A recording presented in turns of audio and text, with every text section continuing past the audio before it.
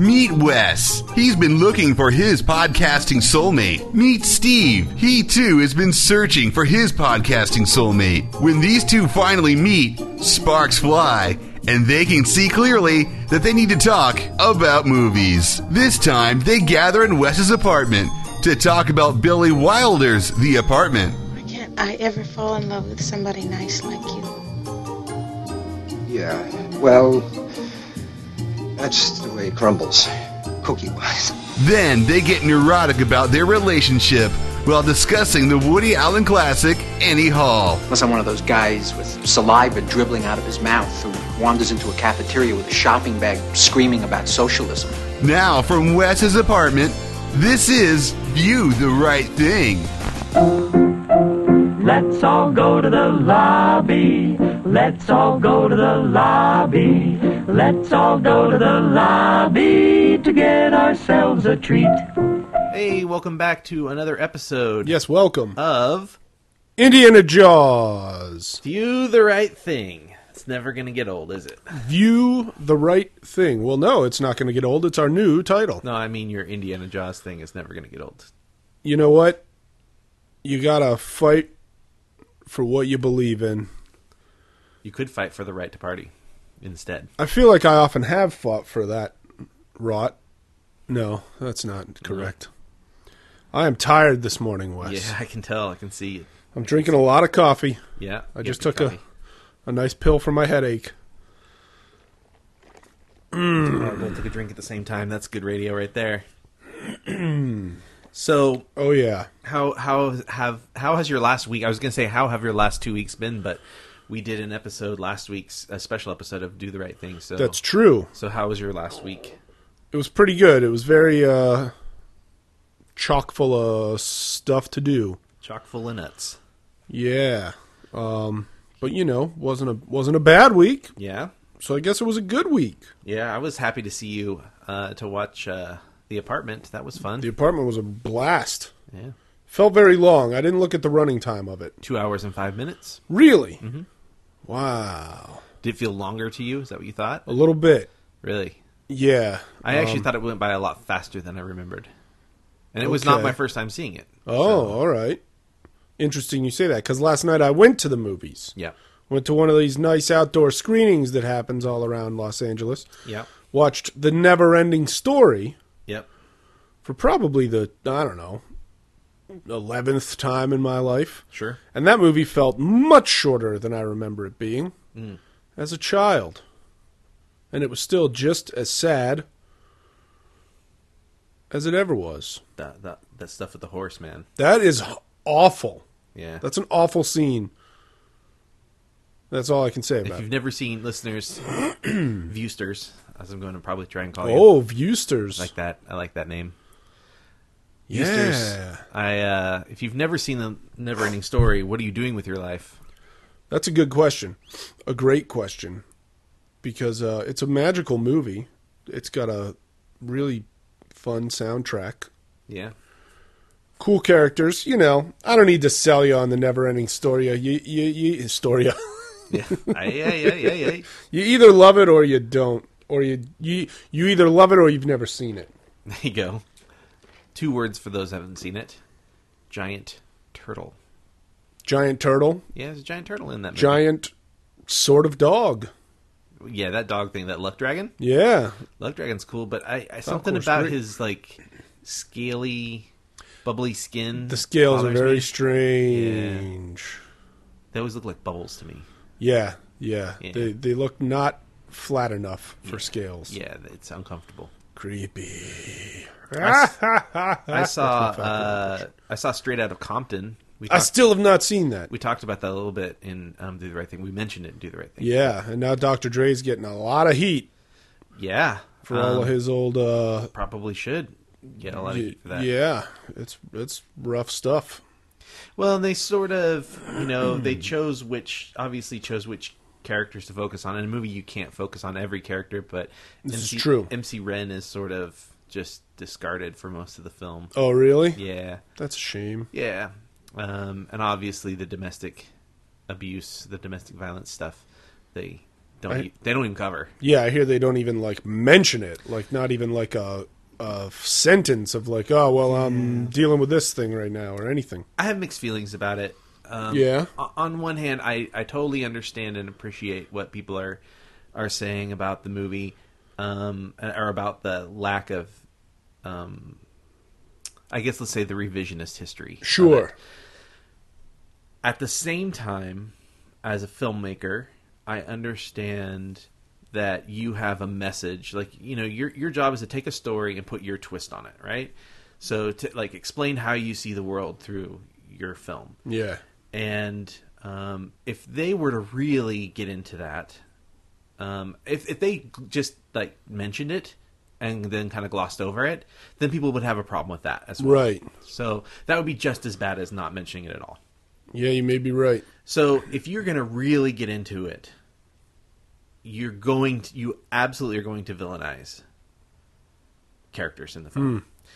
And while that might be true to history, if you're trying to have a film that's relevant to today's topics, police brutality or the militarization of police, which they show in the film, if that's an important thing and a big piece of why you're making the movie,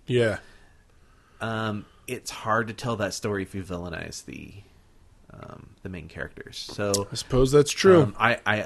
I'm not condoning one way or the other. I'm just saying I understand both sides of the coin there. Yeah. So, but I did think that it was a well-made film. I thought Cool. the performances were good. I thought the choices with the camera work were interesting, mostly invisible, which I kind of like. All right. You know, where you don't really feel like you're taken out of the film by artsy shots. Okay, that's good. Yeah, really the performances, though. The guy that played Dre was great. Cool. I thought O'Shea Jackson Jr. was good. He played Ice Cube. Ice Cube played his father in the film. Yeah. I thought the guy that played Eazy-E was pretty good. It's interesting. It's the ancillary characters that are actors that I didn't think were very good. Oh. So no offense to anyone, but for example, the woman who played the mom of Dr. Dre was just so like cliche and over the top, and it just doesn't feel. And you know, maybe it's the writing, but the performance just feels like just.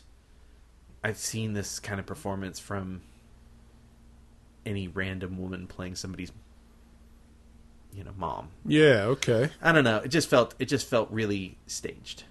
Well, bottom line is I got to check it out. Yeah, you should. Having been a young hip hop fan, Yeah. I got to check it out. So One of these days, and one of these crazy, crazy long nights. Should we talk about movies? well, aren't we talking about movies? We just talked about Straight Outta Compton and Never Ending Story. Those are both movies. Should we talk about two different movies? Sure. Which two movies do you want to talk about? We watched The Apartment Yes. and Annie Hall. Mm-hmm. And we advised you, our viewsters, to watch The Apartment and Annie Hall as well. And now we are going to talk about them. Yeah. You want to get into The Apartment? Should we start with The Apartment? I think that was the one we drew first. That sounds about right. And it's chronologically from earlier in history. Yeah, So sure. there's also that. There is that. Also, when we get to the Muppet Bucket, Yeah. remind me, I need to talk to you about Dune before we draw anything. Uh-oh. No, there's nothing bad. It's just a clarification that I need you to make. Okay. Why don't we just talk about that right now? Okay. When Dune gets drawn, Yes. we have an agreement that we are going to watch our two movies. If we draw Dune, our two movies will be Dune and Jodorowsky's Dune, Yes. the documentary. One, which of those two do we watch first? Do we watch the documentary about it first, or do we watch the movie first? Well, here's the thing. Absolutely everybody that I know that has ever watched Jodorowsky's Dune has already seen Dune first, Yeah. because that was the only way it was possible. As somebody that's reluctant to watch Dune, Yeah. do you think I would enjoy Dune more if I had seen Jodorowsky's Dune first? Maybe. I literally have no way of knowing because I don't know anybody that has seen Jodorowsky's Dune without having already seen Dune maybe because we it's 31 years old. Maybe we should do it that way then, since you don't know anyone. So you'll be the experiment. I'll be the experiment. You'll be my guinea pig. So that's not really the real question I have for you about it. Okay. What if Dune gets drawn as the second film? Then we scrap the first one. We put the first one back in the bucket? Or, Yes. Or do we put Dune back in the bucket until you draw Dune? No. Because you're really excited to watch Dune. I want to watch Dune. I want to watch Jodorowsky's Dune. All right. I'll agree to And that. if we make it so that I'm the only person who draws Dune is the only way we watch it, that's going to drastically reduce our chances of ever getting to Why? Dune. Because you want it so much. Because I have terrible, terrible, terrible luck when it comes to random drawings. Okay. Well, I'll agree to that. That's fine. So if we draw one movie, and then you draw the Dune Jodorowsky's Dune 1-2 punch, we scrap the first movie, we watch Okay. Dune. Dune. Okay. And Jodorowsky's Dune, of course. Then we get people all excited for one movie and then be like, oh, sorry, we just scrapped it, guys. Poor poor Viewsters. We'll bump that movie to the next episode automatically. Yeah, we'll see. So, like, if I draw The Apartment and then you draw Jodorowsky's Dune, we bump The Apartment and then we do Dune. And then after we watch Dune, we only have to draw one more thing because we're already watching The Apartment. Sure. Well, we watched The Apartment. We've already watched The Apartment, so you're in luck, America. So let's talk about that. Yes, please. So I left all my notes downstairs. Anyway, keep going. I'll remember them as we talk. it's a film from... You're going to need those notes later for Annie Hall, won't you? I have my Annie Hall notes in my phone. My apartment notes are on paper. Gotcha. So this is a film made in 1961. It's a Billy Wilder film. We watched another Billy Wilder movie. Sunset Billy Wildervard. Yes, Sunset Billy Wildervard. Pretty good movie. Yeah. And, well, real quick, which one did you like better so far? Sunset Boulevard or The Apartment? I mean, The Apartment's definitely kind of lighter. Mm-hmm. I don't know. I don't know if I can really pick.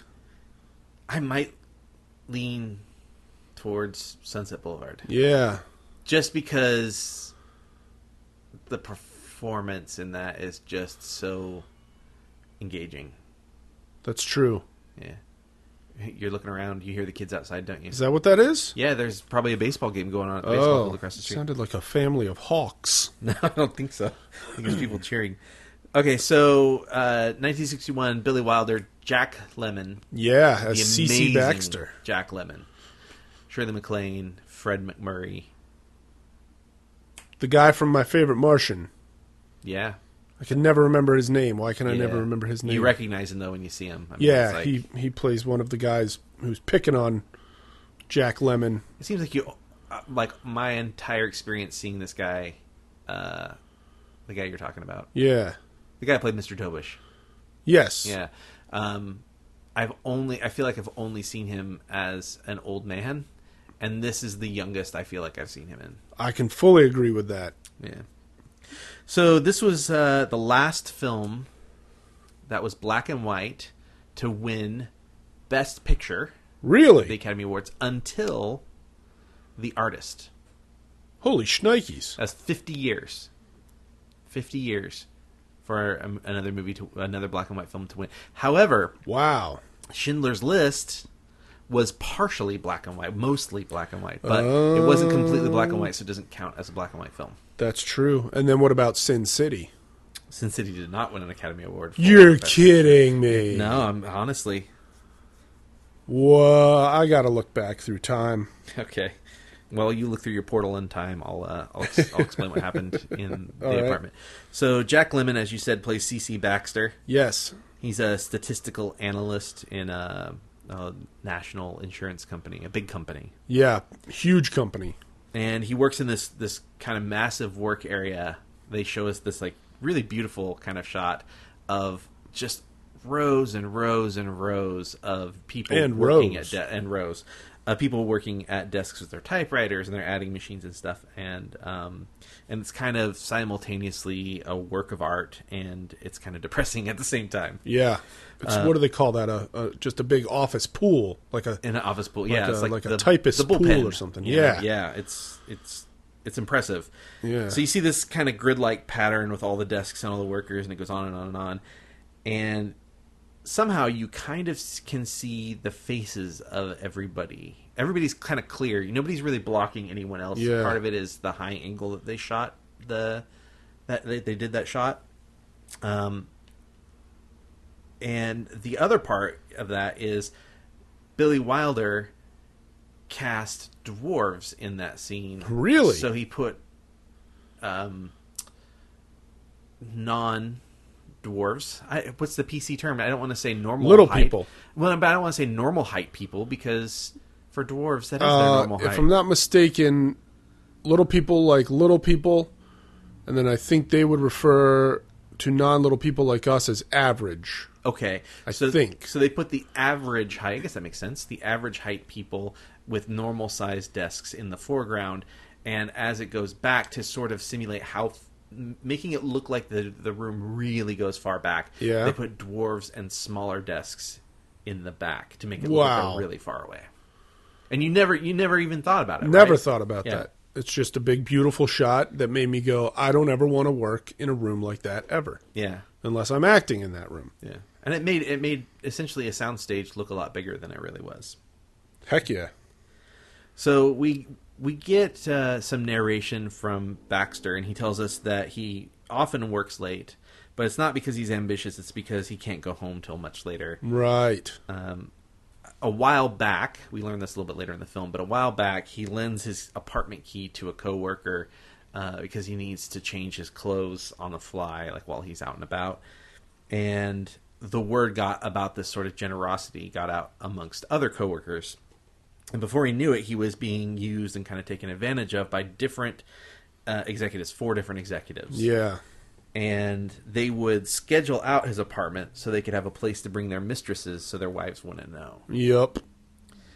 There are And many mistresses. many, I think yeah. it's safe to point out. And it's quite an ordeal for Baxter. We get to see him, make calls to each of the men when he wants to switch nights. When he's like, I need a night for myself so I can get some rest. Right. I need you to move your Wednesday to Thursday, and then he has to call someone else who has Thursday to Friday, and that person from Friday to the next two, whatever. So he, it's quite an ordeal for him. Yeah, it's almost like an extra job. Yeah. So what happened was he went home to his apartment one night, and Mr. Kirkby was late getting his regular girl, Sylvie, out of the apartment. Mm-hmm. So Baxter waits outside, and he kind of looks up at the light in the apartment. And it's interesting because he's looking at his own apartment, and he's kind of like irritated. Just the visual of a light on in his own apartment is irritating to him. Yeah. So he stands out in the rain. It's cold and it's raining. And when Kirkby eventually comes out, Baxter kind of hides next to the stoop, so he's not seen by the coworkers. Because we later learn that Sylvie works in the telephone operator pool. Yes. So she would possibly know Baxter. Works down there on the switchboard, see? Yeah. So as he's hiding, he hears Kirkby and Sylvie talking, and she asks him, "Do you take other girls here?" And he's like, "Certainly not. I'm a happily married man." Yeah. And it kind of sets the tone for the men who we see cheating. They don't really seem to think that they're doing anything wrong. Right. So Baxter goes into his apartment to clean up and get some rest. We meet the woman next door and her husband, Dr. Dreyfus, Dr. and Mrs. Dreyfus. Oh, yes. They seem to think that Baxter is the one they constantly hear through the walls with various women, and they think that he's a sex pot and partying constantly. Sex pot. Baxter tries to get some sleep, and he gets a call from another manager, Yeah. Mr. Dobish. And Mr. Dobish says he's got a girl in a bar who wants to go home with him, who looks and sounds just like Marilyn Monroe. Right. And he needs the apartment ASAP. Now, it's interesting because Billy Wilder worked with Marilyn Monroe twice before this. Oh, yeah? One of which is in our bucket, Some Like It Hot. All right. Apparently, Marilyn Monroe was very demanding on set. Oh. And he was kind of irritated and angered by this. Sure. So he wrote this specific part to be a Marilyn Monroe Nice. this sort of floozy to be a Marilyn Monroe lookalike. And she definitely sounded like Marilyn. I would say so, yes. Didn't really look like her that much. Not a whole lot. The blonde hair, the mole. Yeah. That was about it. So Baxter, of course, is like, I can't. I need to get some sleep. It's 2:00 in the morning, that kind of thing. And Dobish basically says, if you want this promotion, then you're going to do what's good for you. Right. So Baxter goes outside, and he's outside when Dobish and the girl come in. And he even, he tells the girl that it's his mother's apartment. Right. Dobish tells the girl it's his mother's apartment. And she's like, are you sure your mother won't mind? And he's like, not if she wants that promotion. Right, yeah. So essentially or not if she minds, she's out of a job. That's something like along those lines, right? Yeah. So creep. Just another example of sort of the vice that they have Baxter in. Yeah. So Baxter ends up going in the middle of the night to Central Park and sits down on a bench in the cold rain, and he sleeps most of the night there. And he gets a cold. As one would in such a situation. But when he gets to work, he finds that it looks like the promotion is going to go through. Yes. And who points out that he has a cold when he gets to work that day? That would be Fran Kubelik. Fran Kubelik. Fran. That's a fun name to say. Kubelik. I think it's Kubelik. I thought it was Kulik at first because they would say her name so fast. Yeah. So I had to look up the spelling of it. Kubelik. Played by Shirley MacLaine. Shirley and she's MacLaine. This bubbly, kind of witty elevator girl with her little gloves on, and the way she pushes the buttons is so exact, with like a turn of the wrist and a flourish. Yeah. She kind of turns and pushes the buttons. And when Mr. Kirkby gives her a little goose on the butt, right? She calls him out for it even, and suggests maybe one of these days she won't be so careful with the elevator doors and he'll lose a hand. Get his hand caught and severed. So Baxter gets called up to go see Mr. Sheldrake on the 27th floor. Yes. So he goes from the 19th floor to the 27th floor. 27 floors. Of course, takes his usual elevator manned by Fran. Mm-hmm. And it's clear that he's got eyes for this woman. He's smitten? He's definitely smitten. Yes, smitten. And he explains to her that he's going up there and he thinks he's going to get a promotion. And so she takes her flower that she wears every day. She wears a flower. And she puts it in his suit jacket for luck. So he goes in and meets with Mr. Sheldrake. And Mr. Sheldrake looks over some reports and says that Baxter seems to be really well loved by various managers. Yep, works a lot of overtime with no overtime pay. Different branch managers, yeah. Everybody loves him. And then he lets him in on he knows why. Now, previously, when they had a situation like this, it was somebody running an illegal bookie situation. Sports gambling. But he's heard that there's this rumor of this key floating around, this apartment key.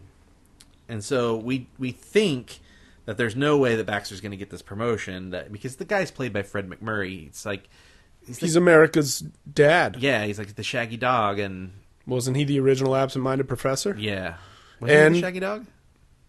I think so. Yeah. Wait, no, he might have been in it, but wasn't the Shaggy Dog a kid that became a dog? Yeah, maybe you're right. Or like kind of a young, a high teenager or something. You're right. But he was the absent-minded Flubber. Yes, he was. Professor, and he was the dad from My Three Sons. So yeah, and here he's all of a sudden he's like an adulterer. I want the key. Yeah, I want the key. Let him ask it again. So he tells Sheldrake that he wants access to the key, but he wants exclusive access to the key. Yes, but Baxter is going to get this promotion and his own office. Booyah! So of course Baxter agrees, and so as to not seem so shady, they exchange the key for a pair of tickets to a Broadway show. Do you remember which Broadway show? The Music Man, of course. Of course. So The Music Man had become very big in like 1958. All right.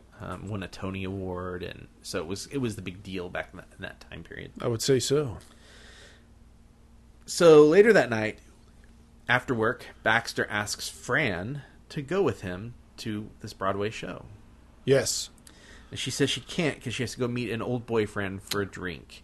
Just one drink, but, she agreed she'd meet him, so she's going to go see what he's up to. Quite the coincidence. So after a little conversing, she decides, well, your show doesn't start till 8:30, so I can meet you in the lobby, and I'll have my drink, and then I'll go meet with you, and it'll all be good.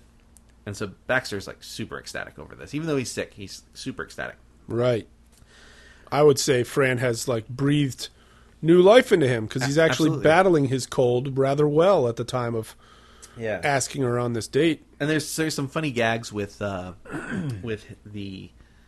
nose spray. He's got this, like, Oh, nasal yeah. spray where Yeah. he, when Sheldrake confronts him, he squeezes it a little too hard and you see it shoot out. Yeah. And then That's as funny. Fran walks away after she's agreed to go on this date with him, he gives his little flower a couple squirts. Yeah. That because the movie is black and white, normally saline wouldn't show up on screen. So Okay. Jack Lemmon, when he was off camera, realized that if he squeezed that thing really hard, it would shoot out really like 10 feet. All right. So he replaced the liquid in it with milk, so it would show up on black and white. Nice. And so that was kind of his idea to do those little. That's damn funny. Way to go, Jack Lemmon. Yeah, right. Rest in peace. Rest in peace, indeed. So Fran goes to go meet with her ex-boyfriend. She goes to a little booth in the back of a Chinese restaurant to meet her ex, Mr. Sheldrake. Mr. Sheldrake, the guy who runs Baxter's company? Yep, that's the guy. Oh. So he wants her back. Sure does. He's like, baby, I need you. I miss you. I swear I'm going to divorce my wife. Uh-huh. I've been looking into it. I've been talking to a lawyer. Yeah, right. Fran doesn't believe him, but clearly wants to believe him. So he convinces her that he's not a bad guy and gets her to admit that she still loves him. Yeah. So he convinces her to stand up, whatever her date is after this. Right. And they go to Baxter's apartment, leaving Baxter stood up and sad. And of course, on the way out of the restaurant, Sheldrake's secretary sees them. Yeah, that's right, huh? What was her name? Miss Olsen. I think it was Olsen. Either way, my point is... Okay. She had that blonde hair and those cat eye glasses that got your engine revving. All right. I mean, she was attractive without the cat eye glasses, too, I'm sure. But Miss Olsen. So the next day at work, Yeah. Baxter goes to Sheldrake and gives him a small compact, like a makeup compact, Oh, that's right, that That he was- found in his in apartment. his apartment. Yeah. And he comments that there's a crack in the mirror, but it was there when he found it. He assures him it was there when he found it. And Sheldrake says, yeah, I know. A girl threw it at me once. Right. And he sort of like opines, like, you see a girl a couple times a week just for laughs, and right away they think you're going to divorce your wife. Ooh, boy. And he's like, now is that fair? Right. And Baxter goes, no, it's very unfair, especially to your wife. Yeah.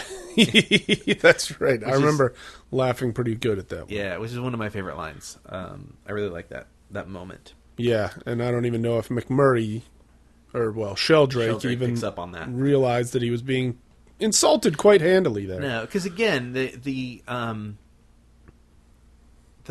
cheaters in this all feel like they're doing something that's okay. Right. So they don't understand why someone would be throwing stuff at them. Yep. So a few weeks later, there's this huge Christmas party.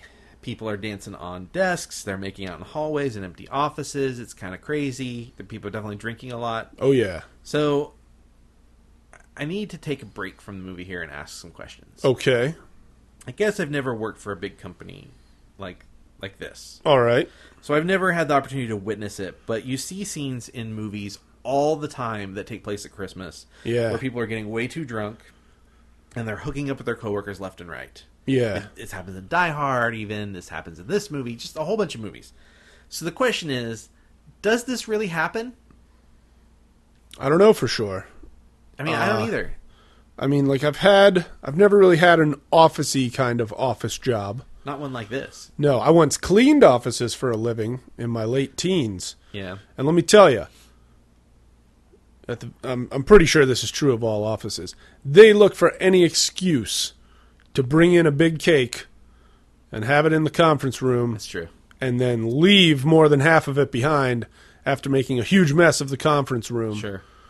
And then, so I'd usually have a slice of cake every night when I got to and work. Then clean it up. Yeah. That was my job. I was like, hey, if they're just going to leave this cake here, I'm having a slice of it. Nice. And then I'd fridge the rest in case somebody wanted to come get it in the morning. But I never saw any evidence of drinking, and I certainly never saw any evidence of, worker on worker making out. Worker on worker. Okay. So, I guess Viewsters. If you've got a big office job. And you've ever seen this, or experienced this, or taken part in this. Yeah. If you've ever hooked up with a coworker at a Christmas party. Yeah. Or watched someone else do it, or... danced on a desk in a row of other dancers on one. If it just got crazy, let us know. Yes, tweet us about your crazy office parties. They should tweet you at Movie Hippo, and they should tweet me at Stephen No Howood. What if they tweet at No Lag Gamers? They could tweet at No Lag Gamers as well. Cool. We don't have as many followers there. That's okay. Yeah, this is an opportunity to build. Sure. And tweet. So that Christmas party was out of control. Billy Wilder actually shot that on December 23rd, right at Christmas time. Yeah. And so he basically threw a Christmas party for the cast and crew. Nice. And then he just kind of sat back and just shot it. And they got almost everything they needed in one take. Wow. Yep. That's pretty cool. Yeah. So anyways, Baxter has gotten over being stood up by Fran. Yes. And he goes over to her elevator and convinces her to join the party. He gets her. He goes to get her a drink and leaves her alone. And Sheldrake's secretary confronts Fran. And the secretary tells her about each of the girls Sheldrake duped before Fran. Right. Including herself. Right. She even explains how he tells all the girls the same story. Always about divorcing the wife. Mm-hmm. Always in the back booth at the Chinese restaurant. So just really like everything that Fran thinks is special about her relationship with Sheldrake. She learns that he's done this to... He's had the same relationship with girl after girl after girl. Yeah. I think she points out that Fran's like the fifth of these girls. Yeah, I think roughly. Maybe the fourth, but I think the fifth. So Baxter shows up with the drink, and they move to his office so they can speak better and hear each other better. He's kind of oblivious to the fact that Fran is upset, that she's gotten really sad. Yeah. And he's like, "Hey, you know what we should do is we should get you a better job here at the company. We should get you a promotion." And she's like, "No, nobody would want to. I don't have that kind of juice." Yeah. And he's like, I can help because I know people. And then he shows her the Christmas card that Mr. Sheldrake, his boss, who's obviously pretty high up in the company, right, had given him. And so she sees the Sheldrake family, all very happy in front of their Christmas tree, which just kind of, I think, digs the wound a little deeper. I would say so. So he goes on and on about this, like, his new promotion and how he's a big shot now and how he bought this new hat, and it's the junior executive model, I think is what he calls it. Yeah. It's basically a bowler hat, right? A bowler hat, yeah. So he's like trying it on and like putting it to one side. And he's asking if it's good and if it looks good. And so she hands him a small compact mirror for him to check. Right. And he opens it and he sees the crack running through it, and he knows that she's the girl. The girl that was in his... she probably has had sex on his bed. With another man. With another man. So then comes my favorite exchange in the entire movie. Yeah? It's my favorite moment of the whole film. And it's sad, but I love it because it says a lot with characters who are trying not to say much to each other. Yeah. And Baxter says, "The mirror, it's broken." And she replies, "Yes, I know. I like it that way. It makes me look how I feel."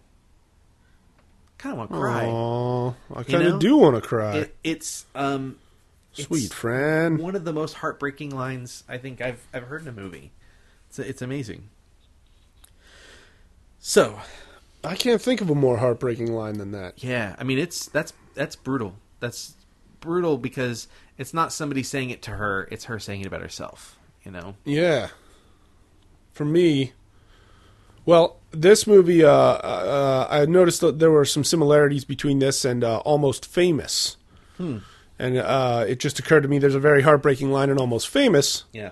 when the kid, I always can remember his real name, not his character name, and he tells her, those guys just traded you to Humble Pie for like something or other and a case of beer.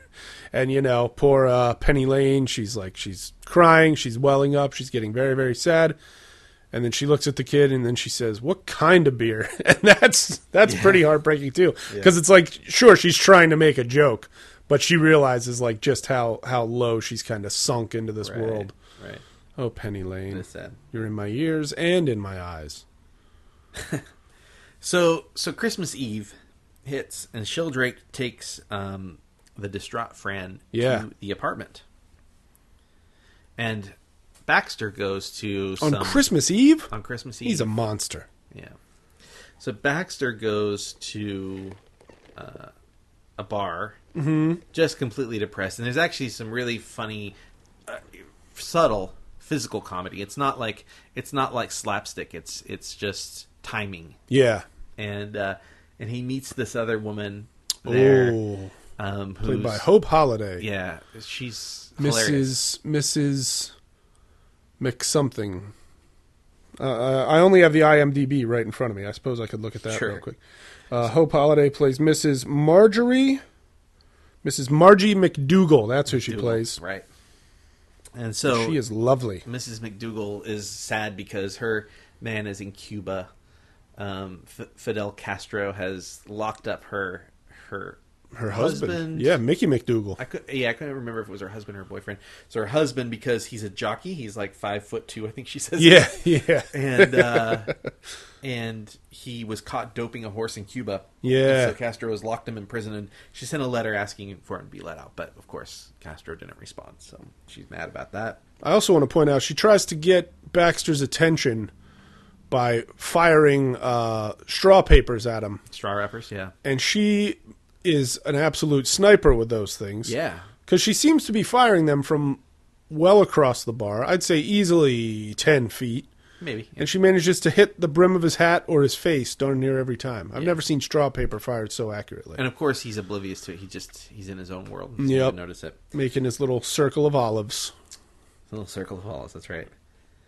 Martini after martini for that guy. So while he's there with Hope Holiday. Well, that's her real name. Right, Mrs. McDougal. Mrs. McDougal, Margie. Sheldrake takes Fran to the apartment, and she is just bawling her eyes out, mascara running, and she actually makes a comment about never wear mascara when you're with a married man. Oh. Like it's a rule. I don't remember hearing that one. Yeah, because she's just got black running down her face. Right. And Sheldrake doesn't really seem to understand, and so she eventually, she explains to Sheldrake that the secretary came up and approached her and told her about all the other girls. Yeah. And he tells Fran it's not so easy just to up and leave your wife. Like, yeah, I've been looking into the divorce, but I can't do it at Christmas. There's Thanksgiving, and then there's Christmas, and then there's Valentine's Day, and then there's the kids this thing, and the kids this thing, and so and then the in-laws are coming. So he basically, runs off this list of why he can't divorce her right away. Yep. He's always got an excuse. But now they've been dealing with this crying thing for so long that it's too late for them to do anything, and he's got to go. So he explains he didn't have time to go shopping for her. Right. And he gives her $100 and says, go buy something nice for yourself. $100 bill. And then he does what I think is the most dickish thing. All right. He picks up the presents for the family he did have time to buy stuff for. Ooh. Right? So he's like, I didn't have time to get you anything. And then he picks up all these wrapped presents for his family. What a creepy bastard. The people he did have time for. And then he leaves her in the apartment so he can go catch his train. Well, she starts taking her clothes off, and she says something like, well, I figured if you're going to pay me for it, we might as well do this then, or something like that. He's like, don't talk like that. Yeah. Don't be cheap or something creepy. Yeah. He's a creep, that Sheldrake. So Fran goes to wash her face in the bathroom. She does. And she finds Baxter's sleeping pills. Yes. And at first she puts them back. But after that hesitation, just as the scene's ending, we actually see her take a glass and fill it with water. pretty safe to assume what she's about to do. So Baxter comes home with the flighty woman, who's also sad. Mrs. Marjorie McDougal. Yeah. When they get there, Baxter discovers Fran is unconscious on his bed with an empty prescription bottle. So he goes to get Dr. Dreyfus from next door, and he kicks the woman out that he brought home. He kicks Margie McDougal out. Sweet, sweet Margie McDougal. Dreyfus. Who, can I point out that she's going on and on about her husband who's in jail in Cuba and how crazy she is about him. But it is literally her idea to go back to Baxter's apartment and cheat on her husband. Well, they do have she has this conversation with him in the bar about how there's something. It's sad to be alone, but there's something extra sad about being alone in your apartment on Christmas. All right. And he makes the comment. He says, "I'm alone, but I didn't say my apartment was empty." Oh, right. That's true. So poor Baxter and Margie. Yeah. So Dr. Dreyfus comes over, and Baxter kicks Margie out, and Dreyfus forces Fran to throw up. Oh yeah. Slaps her around.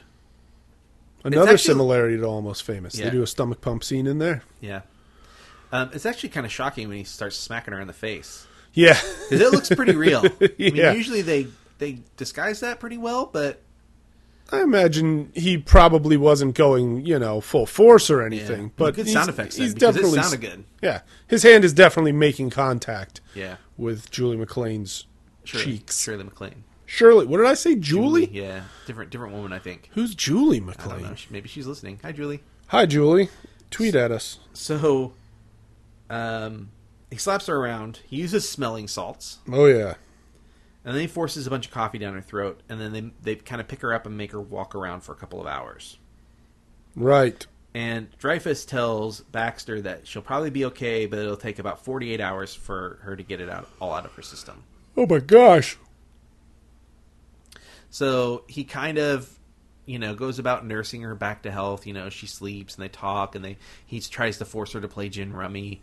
Mrs. Dreyfus reluctantly comes over with chicken noodle soup. Yeah. And sort of forces her to eat. And Well, she's mad. They've got that great moment where Baxter asks for, he's like, I just need to borrow a cup of sugar and some eggs and this and that and all these things. And then he explains to her, and she's like, I won't do anything for you. But for her, I'll make her some breakfast or something like that. For you, I won't lift a finger. Yeah, that's what it is. For you, I won't lift a finger. But for her, I'll make her some breakfast. So she brings over chicken noodle soup and sort of force feeds Fran. Right. And she's like, I'll come back for the dishes later. He's like, I'll wash the dishes and bring them back. She's like, no, you'll break my dishes. I'll come back for them later. So obviously he's kind of on the outs with everybody, his neighbors, his coworkers, and Fran seems to be irritated with him a little bit too, because she's just in a funk. I'll say. And so Christmas happens. They're at Christmas. Yep. And sort of through happenstance, Kirkby gets an appointment for the apartment for 4:30 on Christmas. All right. And he shows up with Sylvie and a bucket with champagne. Yeah. And Baxter kicks him out. He's like, no, you can't come in, you can't come in. And he's like, why not? And then Kirkby sees the dress, Fran's dress, hanging on the door. Yeah. And kind of sticks his head in and sees Fran laying in the bed. And so he knows that Fran's there. Right. And they work together, so he knows who Fran is. And he pinched Fran on the butt. He was the one who pinched her on the butt in the elevator. And he essentially accidentally leaves the bucket of champagne there by accident. Right. So Baxter goes through and continues to take care of her. They walk around and they talk about various things. And she talks about, being depressed and falling for this guy, this married man. And Baxter explains that one time he was going to kill himself also. Oh, yeah. Over a woman, a married woman, his best friend's wife. So he said he bought a gun. A 45. An automatic 45. 45 automatic, however you say it. Some of the best stopping power in handgunnery. Sure, I know nothing about guns, so I'll take your word for it. But he couldn't decide where to shoot himself. And he kind of does this, this funny kind of pantomime about all the decisions. In the head, and in the mouth. In the heart. He points to his heart. Yeah. Here, or here. And so a cop showed up while he was trying to decide how he was going to kill himself, and so he tried to hide the gun hastily under his seat and accidentally shot himself in the knee. And then he explains to her, the knee took a whole year to heal, Yeah. but I got over the girl in 3 weeks. I think if you were to accidentally shoot yourself in the knee with a .45, you'd probably lose that leg from the knee down. I mean, maybe he shot himself in the thigh. He doesn't exactly explain. He kind of points to that area. Right. Maybe he didn't shoot himself like in the kneecap. Maybe he shot himself in like the fleshy bit of the thigh or something. But Yeah. Still, there's some logic that could be tweaked there, I think. But whatever. 1961. You know, it's a dark, sad story in what is otherwise a pretty Well, and what fun he says, movie. and what he says to her is poignant in that I got over the girl in 3. You know, I didn't think I'd ever get over the girl, and so I was going to kill myself. Yeah. And it turns out I got over her in 3 weeks. right. So back at the office, the next day, Right. Sheldrake fires his secretary for blabbing to Fran. Which is not a wise move at all. Now, I should say we did kind of gloss over the fact that Baxter does call Sheldrake at home on Christmas Day while Fran's asleep.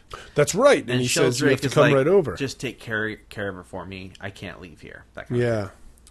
of thing. So before... so Sheldrake fires his secretary for blabbing to Fran. But before she leaves, the secretary listens on a call that Sheldrake makes to Baxter the day after Right. Christmas, where he convinces Fran... Baxter convinces Fran to talk to Sheldrake while he's on the phone. And so they chat briefly, and Baxter's like, okay, I'm going to go to the grocery store and get some food and some supplies, and I'll be back. And he leaves Fran to talk with Sheldrake, and they chat pretty briefly, and it's definitely another kind of disheartening conversation for Fran. Yeah. So Baxter goes out for groceries, and when he comes back, he smells gas, and the landlady's like, I was going to get the pass key because there's gas smell coming out of your apartment. And he Right. runs in, and he's like, Fran, and she's doing laundry, and it turns out she didn't realize you had to light the stove. She thought it automatically lit. So she wasn't trying to kill herself. Thank goodness. After the phone call Yeah. that Sheldrake makes to Baxter, the secretary decides to make one last phone call at the office. All right. She calls Sheldrake's wife Mrs. Sheldrake. and tells her that she wants to give her a history lesson. And, Oh, is that what she says to her? I can't remember if that's what she says to her or Fran, but she alludes to that. There's something you need to know. Basically. Yeah. I need to enlighten you to some truth. So she sets up a lunch meeting with the wife. Back at Baxter's, he decides he's going to make this nice dinner for him and Fran, and he makes spaghetti using his patented tennis racket for a strainer method, Right. which I love. He's also singing a song that is just 100% gibberish. Gibberish, sort of supposed to be Italian. But it sounds very Italian. Yeah. Meanwhile, while he's doing that, Fran's brother-in-law is worried about her because they haven't seen her in 2 days. Oh. And he shows up at the office and finds Dobish and Kirkby. Right. And because they're irritated they can't use the apartment as much anymore, they tell the brother-in-law where Fran is. Because remember, Kirkby saw him. Yup, with his own eyes, with his own sleazy eyes. So the brother-in-law shows up at the apartment, interrupts dinner, and Baxter, as he's answering the door, is in mid-sentence and makes it sound like he took advantage of Fran in bed. Right. And So- the doctor shows up And too. the doctor shows up too. There's I a think kerfuffle. there's a bit of an allusion toward the idea that maybe Fran was being held against her will. that maybe Fran was there to have an abortion. Oh, that's true. The There was doctor. He's definitely like, an hey, what kind of allusion toward doctor? that. What's Right. wrong? Yeah. Right, like what do you mean what they did to you or something like that. Yeah, there's in the dialogue it became clear like, oh, this guy thinks Yeah. she's gotten rid of a baby. So the brother punches Baxter, and Fran leaves with him, and Dr. Dreyfus goes to check on the wound and tells Baxter basically that he deserved it. Yeah. Because everybody thinks that Baxter's an idiot, like a sex pot, Right. no good. They all think he's just running around with every woman in town, Yeah, and breaking hearts. breaking hearts and Um, lighting farts. But Baxter says that it was worth it. True. Oh, but that's also a little creepy. Yeah, I mean, because he's I saying think it was got a worth realization. it. Yeah, well, but he's It's saying creepy like, to the outside person. yeah, I mean, not to the audience. I don't think. maybe not, but like basically he's saying like, I'm enjoying the idea that people think I'm with a girl like you. I don't think that's what it is. I'm gonna address that after we get done with. You can maybe remind me to this, but after we get done with the synopsis, Okay. I want to address that. I'm not even sure if I can articulate it properly, but Yeah, I'm no, gonna try. I know what you're saying, that he's Help me, getting some Tuppy. he's getting some kind of joy out of this miserable circumstance that they're in. Yeah. including her attempting to kill herself when she shouldn't get any joy out of that. Right. I understand what you're saying. I don't think that's what he's. On the other hand, I guess when life hands you lemons, make lemonade, right? So the next day, Baxter arrives back at work, and he decides he's going to tell Sheldrake all of his problems are over, and he's going to take Fran off of his hands. Yeah. So Sheldrake calls him up to the office, and when Baxter's in there, before he can get a word out, Sheldrake tells him that he's all of his problems are over, all of Baxter's problems are over, and he's going to take Fran off of Baxter's hands. Yeah. And it's because Sheldrake's wife has left him, so he's definitely getting that divorce. Oh, that's right. So he's going to go.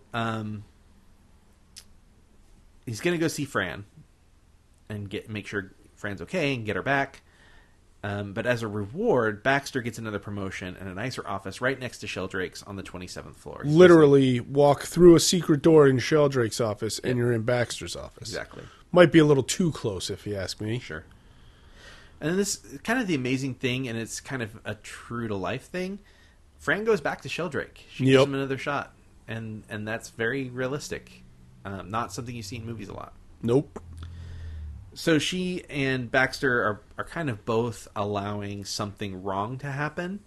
Him with the apartment and the promotion, and she with the relationship with Sheldrake. But they choose to let it happen anyway. It's not like that it just happens or it's something against their will. Right. She chooses to go back to him. He chooses to accept the promotion. Yeah. So time carries on a little bit. New Year's Eve, Sheldrake demands the key to the apartment.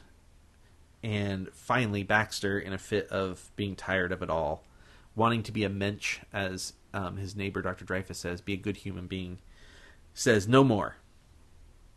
And Sheldrake says, the key or lose your job. Be Yeah. smart. So Baxter drops the key on the desk and heads back into his office, and he goes and kind of gathers his things in a little bit of a huff, closes drawers, grabs his coat. And Sheldrake comes in and he's like, hey, there was a mistake here. You accidentally gave me the wrong key.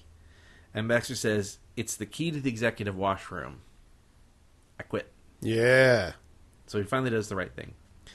So Baxter goes home, and he's seen kind of packing up all of his belongings into boxes, including the infamous gun Right. that he once shot himself with. Meanwhile, Fran and Sheldrake are once again at the Chinese restaurant waiting for the New Year's countdown. And she's clearly unhappy with being with Sheldrake. Yeah. And he tells Fran that they can't go to the apartment. And she's like, why? And he says that Baxter wouldn't give the key to him, especially if he was going to bring Fran to Right. the apartment. And she just lights up. And she's like, he said that? And Sheldrake continues to explain that Baxter also quit his job, left his job, that it wasn't worth it. So she tells Sheldrake that's the way it crumbles, cookie-wise. Mm-hmm. And he doesn't understand what that means. And, of course, that's something that Baxter had told her earlier in his apartment, was that's the way it crumbles, cookie-wise. Yeah. That's actually something that they use, sort of a phrasing that they use a lot in the film, wise, Yeah. October-wise, this wise, that Yeah. wise. Like, what's his name? Kirkby, when he discovers Fran in Baxter's apartment, he's like, whoa, I see you really, made out here pretty well or whatever. Kubelik wise. And Yeah. it's like they literally just use the blank wise, like any chance they get. That's like a recurring phrasing. So the countdown happens. They sing Auld Lang Syne. Yep. Sheldrake kisses her on the forehead, and then he gets distracted, and he turns around and looks at people, and then turns back to Fran, and she's gone. She's disappeared. She's ghosted him. And she is outside on the street, running down the street to Baxter's apartment, running all the way. Yeah. Big grin on her face. She's And in love, I think. And as she comes up the stairs to his apartment, she Yeah. hears a loud bang from his room. She beats on the door. She's like super, super worried. And eventually it opens. And Baxter is holding an overflowing champagne bottle. Thank God. The champagne that Mr. Kirkby had left earlier. Now we see the champagne bottle show up again the day after Christmas when he goes to make dinner for her. Right. It's on the table there as well, but again, they don't get to open it because the brother-in-law shows up. Yeah, and punches Baxter in the face twice. So Fran comes in, and she sees that he's moving away. He's moving out, and she's like, where are you going? He's like, I don't know, another town, another job, who knows? Another neighborhood, maybe. Yeah. And he pours them both a glass of champagne, and they sit down to finally finish their game of gin rummy. That's right. That they started while she was sick in bed. On Christmas Day. And then he just, like, lets it all out of his mouth and is like, I'm in love with you. I think you're amazing. I think you're fantastic, blah, blah, blah. And she says another very famous line from movie history, shut up and deal. Yeah. And that's the final line of the film. There it is, the apartment. And then it says, the end. And then nothing. No closing credits. Nothing. Just the end. We do see the lion roar one more time. Do we? Okay. The MGM lion. So this is one of... I like this movie a lot. Did you like the movie? I enjoyed it thoroughly. Yeah, I think it's really funny. I think it's sad at the same time. It's one of only 3 films in the history of the Academy Awards to win the top 5. Wow. Which is Best Actor, Best Actress, Best Screenplay, Best Director, and Best Picture. Holy moly. There's only 2 other films that have done it. One was It Happened One Night, which is like, I think, 1934. Okay. And Silence of the Lambs, which I want to say was 1991, 92 in that area. Oh, I thought that was 89. No, it was definitely in the 90s. Silence of the Lambs? Silence of the Lambs was definitely in the 90s. Definitely one in the 90s. I always have 89. 1991. That's what I said, right? Why do I always have 89 in my head for that movie? I don't know. I'll tell you why. Because Dr. Lecter put the idea there. So what I love about the movie is it's really funny and kind of absurd. It's especially absurd in the way that the victims or the cheaters act like victims. Right. I should say. But it kind of balances all the absurdity and the humor with sadness really, really well. And I think kind of going back to what you were saying earlier about what he was saying was worth it. Loneliness is kind of the key thing for Fran and Baxter both. They're constantly lonely. I suppose that's true. Even though they have people in and out of their lives nonstop in the film. Well, Fran even lives with her sister and brother-in-law. And she works in an elevator where people are constantly coming in and out. I think that's sort of a important, I guess, metaphor. Good point. And he is also constantly moving. He goes from one desk to a different office to another office, not staying in his apartment, and then eventually moving out of his apartment at the end of the film. And so I think, when they're with each other, they seem to get this comfort finally, this sort of like, I can kind of relax. And but ultimately they're just kind of these cogs in this machine of what sort of the company says is moral. Yeah. The company has its own, because all of the women, with the exception of like Marilyn Monroe and Margie, they're all people in the company. All the men are from the company. All the women are from the company. That's true, huh? And I think that's kind of that realization for Baxter. That's what was worth it. That's why the punch was worth it. Is because he finally didn't feel lonely for the first time, and he got to spend 2 nights in his own home with somebody he cared about, with somebody that he, so I think, like, I didn't really see it as creepy. I saw it as something as, he had an enlightenment. All right. I think I could probably look at it from that perspective. Yeah. Something I thought was kind of interesting about the layout of the apartment, because the apartment is, the movie's called The Apartment. It's super important. We don't spend a lot of time in the bedroom. We spend a lot of time in the living room. Yeah. But the way they shot it, or the way the apartment was built, the bedroom feels like it's in the center of the room. Like it's like if you were to look at the back wall, it almost feels like if you look at the frame. Yeah. Of Trying how to they picture shot it. it. Yeah.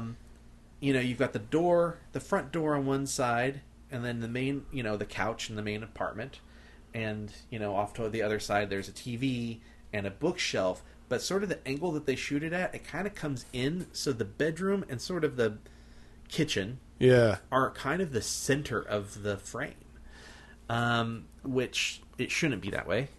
Like logically, the bedroom probably shouldn't be right in the middle of the bedroom should be in the middle of the apartment. But the way they shot it, the angle makes it feel that way, and I think that's kind of important because that's the thing that he's constantly trying to get to is his bed, to his own room. Yeah. And it's the thing that makes him resent the apartment. Yeah. Is that all these other men are coming into his apartment. Having sex in his bed. Well, I mean, most importantly, just taking a piece of his apartment that's supposed to be his. Yeah. You kind of view your bedroom as like a safe place. Like this is my own private safe place.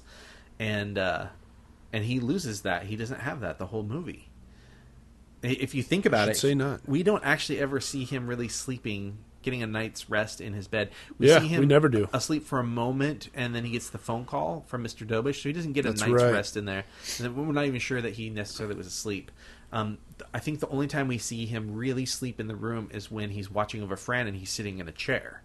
Yeah. So he never gets to sleep in his own bed. Madness. So the idea that this room, this sort of unattainable thing for him, Fran's unattainable for him, and this room's sort of unattainable for him. Yeah. That's the center of the set piece, essentially. Wow. I never thought of it that way, Wes.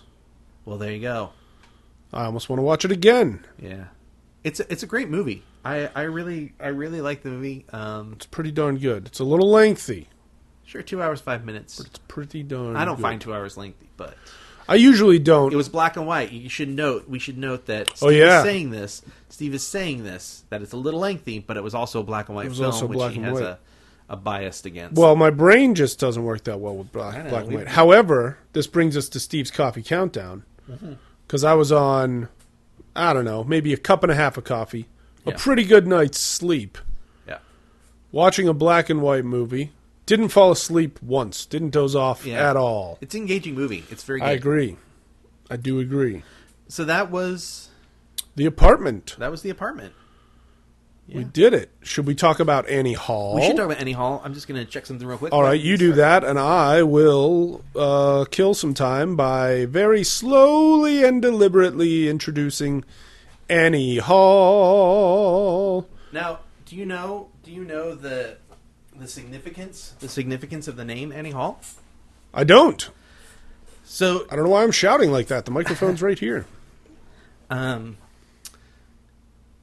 Annie Hall, directed by Woody Allen it was released in 1977, but very clearly in the movie he says, this is 1975, and then blah, blah, blah. Yeah. So Annie Hall, the significance. So Diane Keaton and Woody Allen were a thing. Yeah. Diane Keaton's real name is Diane Hall.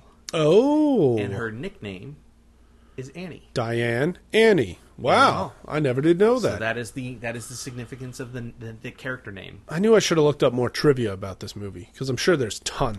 I got you covered. All right. So I'm going to get us started, and you, by all means, cover me, because Annie Hall, there's a lot going on in this movie. It's very fast-paced. Yeah. There are tons and tons and tons of people. A lot of cameos. Lots of cameos. Lots of great little moments where he's just, talking to the camera, and then some extra in the scene will step forward and start talking to him about the same thing. Yeah. Just all sorts of funny stuff. So, is it the story of Annie Hall, or is it the story of Alvy Singer? That's the question. I think it's the story of the two of them. Right, but I feel like Alvy definitely... he's narrating the star of it. The show. Yeah, he's the star of the show. He's, we dig into his past relationships, I feel like, more so than we do with Annie's past relationships. Sure. Anyway, so the movie starts with Woody Allen playing Alvy Singer, delivering a monologue straight into camera, basically introducing himself to us. What isn't the monologue about, Yeah. He goes on, he points out that as a kid he grew up in a house that was literally under a roller coaster on Coney Island, I guess it would have been. That's hilarious. Later in the movie, he brings Annie by that neighborhood and mentions something about how that was my house. It's now a pornographic equipment store. And I've often wondered, since watching this movie, what exactly does he mean by pornographic equipment? Wouldn't that just be film equipment? I don't know. Or sex toys. Oh, Marmalades? Yeah. Interesting. So maybe it's something like that. But I just thought that was a funny line. A pornographic equipment store. That was a real hotel. That building under the... Was it really? That's terrifying. It was torn down, as well as that roller coaster was torn down in 2000. Just 2000? Yeah. Holy smokes. Well, you may never... Well, I guess there are hotels in Vegas with roller coasters on them. So technically, you can still stay in a hotel with a roller coaster under it. We have a real funny bit real early where he flashes back to being a kid at school. My favorite scene in the movie. And there's he's like, there was so-and-so in class, and he's probably this and that. And then there was another so-and-so in class, and then the kids get up. Playing him, the kids start standing up and saying, now I'm this, now I'm that, now I'm this other thing. And then it cuts to this one girl who, he was supposed to be in second or third grade in this. Yeah. So these are really, really young kids. They all look like... old in it. Yeah, that sounds about right. They all just, little young-looking, like 1940s dorky little kids. And this poor girl wearing these big, thick glasses just looks into camera and she just goes, I'm into leather. And that, where we are now in Woody Allen's history with the allegations that have come out, I'm into leather might not be as funny anymore. Yeah. But... it's still a pretty instant laugh when you think about it. I also like the kid that stood up and said, I used to be addicted to heroin. Now I'm addicted to meth. Now I'm addicted to methadone. Methadone, yeah. Well, now I'm addicted to methadone. No, methadone and meth are they very different things. Meth is methamphetamine. That's an upper. That's speed, Oh, now the viewsters are getting a look into the fact that I know nothing about drugs as well. And that's okay. Methadone is this thing that, it's basically a government-regulated chemical that when people are addicted to heroin, they send them to a methadone clinic so that they can get addicted to that. So then they get addicted to that instead. And I'm really not sure how methadone makes one feel. Probably makes you feel quite a bit like you're on heroin. But it's just a vicious cycle. Interesting. I used to be addicted to heroin. Now I'm addicted to methadone. If you've ever been addicted to heroin or methadone, please tweet at Stephen No Howood or Movie Hippo or No Lag Gamers and tell us what the difference is. Or even better, let's find you some help. Well, sure. I have a feeling anybody listening to this who's also on Twitter, who also has the sense of humor to tweet at us about such a thing, is probably already in a program. Just for the sake of it, just saying, I hear you, and I appreciate that too. Early in the movie, we have a moment where Alvy is waiting outside for Annie to show up on a date, and this sort of street goon guy comes over and starts harassing him. He's like, hey, haven't you been on TV? Come on, I know you. You were on TV. You were on TV. And then he starts waving another person over, and they're bugging him. And he's like, well, yes, I'm Alvy Singer. I've been on Johnny Carson's show. So we learn, like, Alvy's a little bit famous. He's a comedian. Yeah. Recognizable. He's recognizable. And, as hard as he is on himself, he's actually doing pretty well. Mm-hmm. And then Annie shows up. They go in to see a movie. They're 2 minutes late, so he just absolutely cannot go in.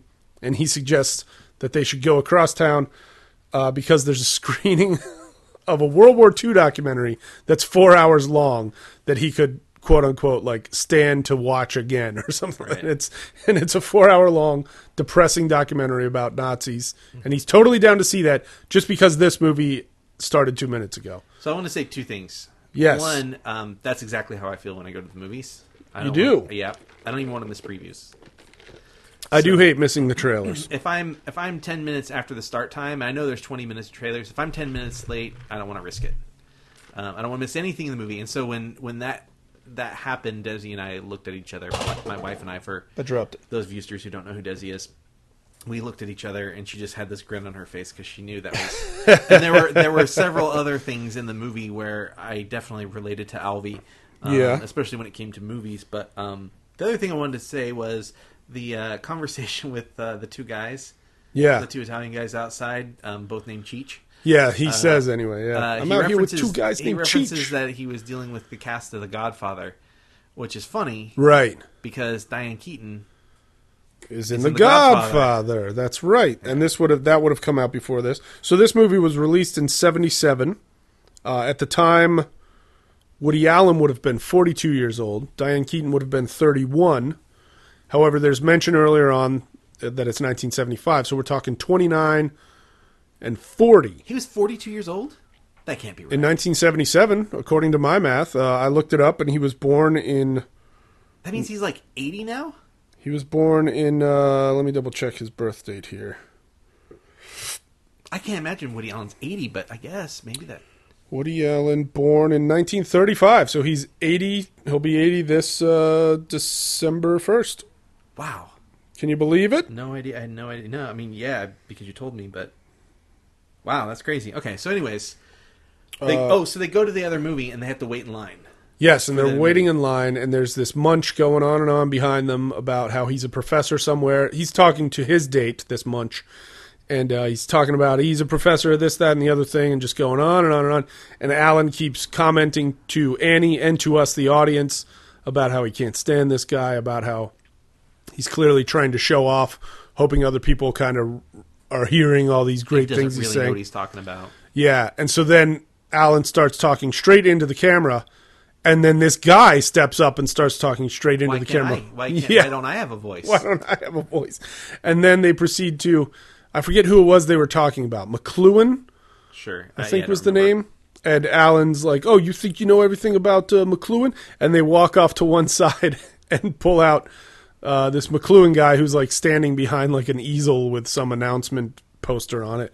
And that's just very silly. And there's plenty of stuff like that. You know nothing of my work. Yeah, you know nothing of my work. If only life worked this way. Yeah. And it's true, because that's the other thing that I relate to is, when we go to movies, obviously I'm very opinionated about film myself, and I have my own feelings, but I don't go about in public in a movie theater or in line for a movie and pontificate about what I think about film or what I think is wrong, or especially...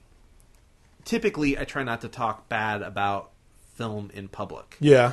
There are times where a discussion happens and somebody brings up a movie and sure, maybe we have a disagreement and maybe I don't like that film and I explain why I don't like it. But I can understand that. In the method that this guy does it, I have experienced that so much, especially at like film festivals. Oh yeah. And it's just like, shut up! You think you know what you're talking right. about, and oftentimes they're just so off base. Right. And I know film is subjective. I know that maybe I'm off base or sure, whatever, but it can happen. Man, it seems like every time that I hear somebody talking too loudly about their going on and on and on about the meaning of something, they just they miss a point. They know nothing of your work.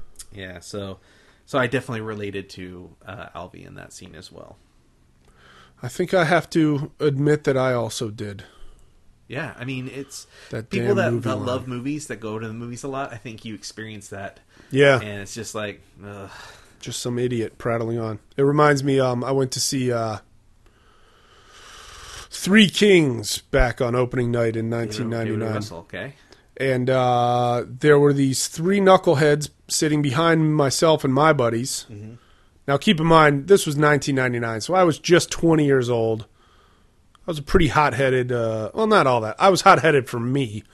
And these three chowderheads behind us just kept going on and on about all this different stuff. And my buddies and I were listening in on it and just, nudging each other every time we heard them say something wrong, which was often. So then the movie starts, and Jamie Kennedy's character shows up. Mm-hmm. And I start hearing one of them behind me going, "Oh, it's that dude from Buffy the Vampire Slayer. What's his name?" And now they were talking about Seth Green. Yeah. And then I heard one of them go, "Oh yeah, that's Scott Green. Yeah, that's Scott Green." And his buddies were like, "Yeah, that's definitely him." And I'm just like, at this point, do these kids know that my buddies and I have been listening in on them and now they're trying to say the dumbest thing they can think of? Or are they really just that dumb that they don't even realize that not only is Scott Green not the guy in Buffy the Vampire Slayer, right, but also that's not Seth Green on the screen that you're looking at. Yeah. So this, I felt very much like Albie Singer in that moment. Fortunately, the movie was already going, so I didn't bother talking through it because they were doing that plenty. Yes. I watched a Seth Green movie yesterday, but I'll tell you that after the end. Which movie? If you remind, no, at the end, if you remind me. Let's talk Annie Hall. All right. We should also point out, Annie Hall did not win the Big Five at the Oscars, but they won 4. They did win Best Picture for sure. Best Picture, Best Actress for Diane Keaton, Best Director for Woodrow Allen, and Best Screenplay. But yeah, he did not win Actor. Did not win Best Actor. That also happened with Titanic. DiCaprio did not. I don't think he even got nominated for. He did not get nominated. Wasn't there a big stink that he was blowing off the Oscars because he hadn't been nominated? Yeah, and it's like, you know, everybody was like, well, everything else about your movie got nominated, so how about you show up and support? And yeah, he was being a bit of a baby about it. Yeah, I agree. But, you know, yeah, to each their own. You know, you work really hard on something and everybody gets recognized for it except for you. That's tough. I'd still go to the party and have agree. fun. I agree. I understand the feelings, though. Yeah. You know? I can understand being hurt. But yeah, so he wasn't even nominated, so that one also missed the Big Five. Well, dang it. Where were we here? All right, so another thing that happens in the movie is the movie jumps around through time a lot. At times, even you're not even sure where you're at. Right. And, like, I think probably the first most, I don't know, stark example of this is, like, Alan, as Albie Singer, he literally gets done talking about meeting Annie and being with Annie, and Annie. And then it just cuts to this scene of him in line for something else, and he meets this girl, Allison Puchnik. His first wife. Well, that she mentions it, Annie mentions it in the scene.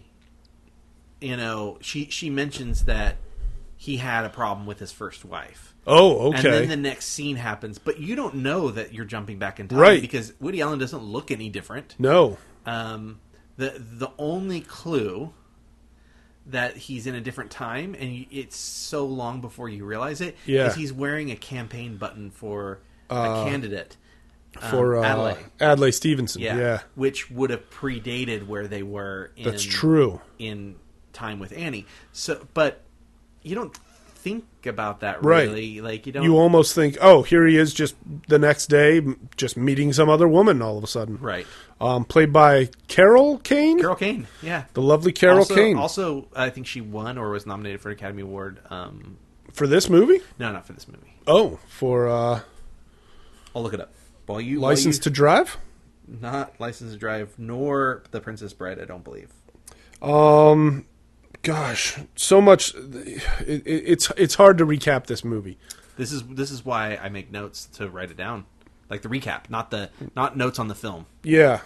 Well, let me talk about one of the things that happens early in the film. Please do. We meet his friend, Max. Is that his friend's name? Well, he's the guy who always calls Alvy Max, but Albie Max. also calls him Max. Yeah. So I guess his name must be Max. He has his actor friend, and the first time we meet him, they're having a conversation about how Woody Allen is convinced that. The guy's name is actually Rob. Rob, but they keep calling each other Max. Yeah, that's strange. That he's convinced that Commentator is anti-Semitic. Okay, it's a big theme for him. Anti-Semitism. Yeah. He kind of feels that when he has dinner with Annie's parents. Oh yeah, and which is a great scene with Gammy. and again later, Max/Rob tells him he's like you can't. Just because somebody doesn't agree with your point of view, or they have a point of view that's counter to yours, you can't just accuse them of being anti-Semitic. Right. You know. But the first time we meet them, they're having this conversation. It's this really great shot down a long sidewalk. They're all the way down at the end of the street, and they just walk to the camera. Just hangs out there. Yeah. Until they get there, and when they finally get to the camera, the camera just moves along with them. Yeah, it's pretty awesome. Yeah, I think I might go home and watch this again tonight before bed, because I intended to do that last night, and instead I just fell asleep. But this it's just got so much to enjoy. Sure. And to, you know, I don't even know how to say it. Like, there's just so much going on, and it's not like super confusing, but it's almost like your brain can keep up with it while it's happening, but then trying to remember all that, good luck, watch it again. Sure. That's the point, I guess. So Carol Kane was nominated for Best Actress in a Leading Role in a film that came out in 1976. Oh. So prior to the release of this film, she was nominated for an Academy Award. Do I get to guess? Sure, it's a movie I've never even heard of. A movie you've never even heard of. Carol Kane nominated for Best Actress or Supporting Actress? Best Actress. Best Actress, 1976. Carol Kane. Look, I'm trying not to have dead air. I have the plot. I can't think of the... Is it When a Stranger Calls? No. Was she even in that? Anyway. I don't know. It's called Hester Street. Hester Street. And it's a movie that takes place in 1896 about a Russian Jew emigrated to the United States 3 years earlier and has settled where many of his background have namely on Hester Street, it says. Incredible. Okay, so... Hester Street. So Carol Kane, moving on. So we meet his first wife. Yes, Alison Puchnik. Have they gone to the beach house yet? With the lobsters? Have we gotten that? No, but I think that happens shortly after that. Mm-hmm. They're out at a beach house having lobster. The lobsters have escaped in the kitchen. Yeah. They're running all around. Poor Diane Keaton, as Annie Hall, can't bring herself to put a living lobster into the pot of boiling water while it's still alive. And I get the feeling Yeah. that this is a setup by Alvy. Okay. That he's sort of playing All right. at being afraid of the lobsters and afraid to pick up the lobsters and stuff. But then isn't he the one that dumps it straight in the pot then when she's afraid When she to hands do it to she hands it to him, he takes the picture and then he dumps it into the pot. But I think Yeah. I think he pretends to be afraid. You know, he's like, get a broom and all this stuff. Yeah. You know, and he's like, I don't want it to, he's like on a chair. I don't want to get it. You get it. You know, Yeah. put the chair in between him and the lobsters.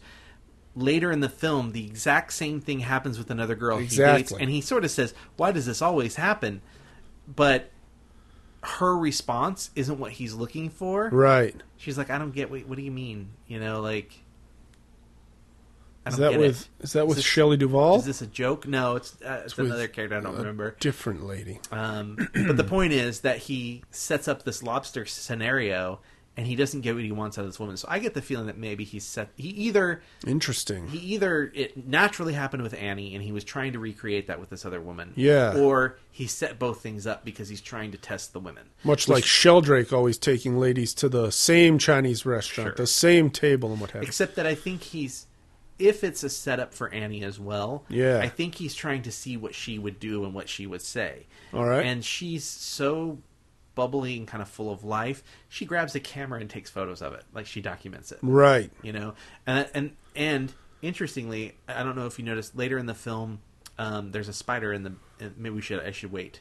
Do you want to try and get to the spider? No, in the man, bathroom? jump to it because this you're lost. This movie just jumps around so much so that I feel it's like like we're going to be jumping around. Yeah.